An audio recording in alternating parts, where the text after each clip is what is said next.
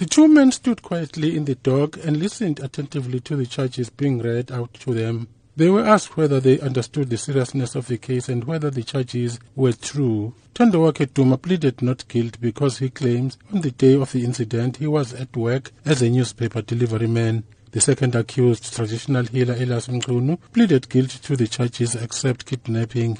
The state alleges the victims, Nawaaz Khan and Albertina Kambushe, were both murdered between the 11th and 25th of October 2015 at Umzinto on the KwaZulu-Natal South Coast. The two allegedly conspired to kill people to obtain body parts for Muti.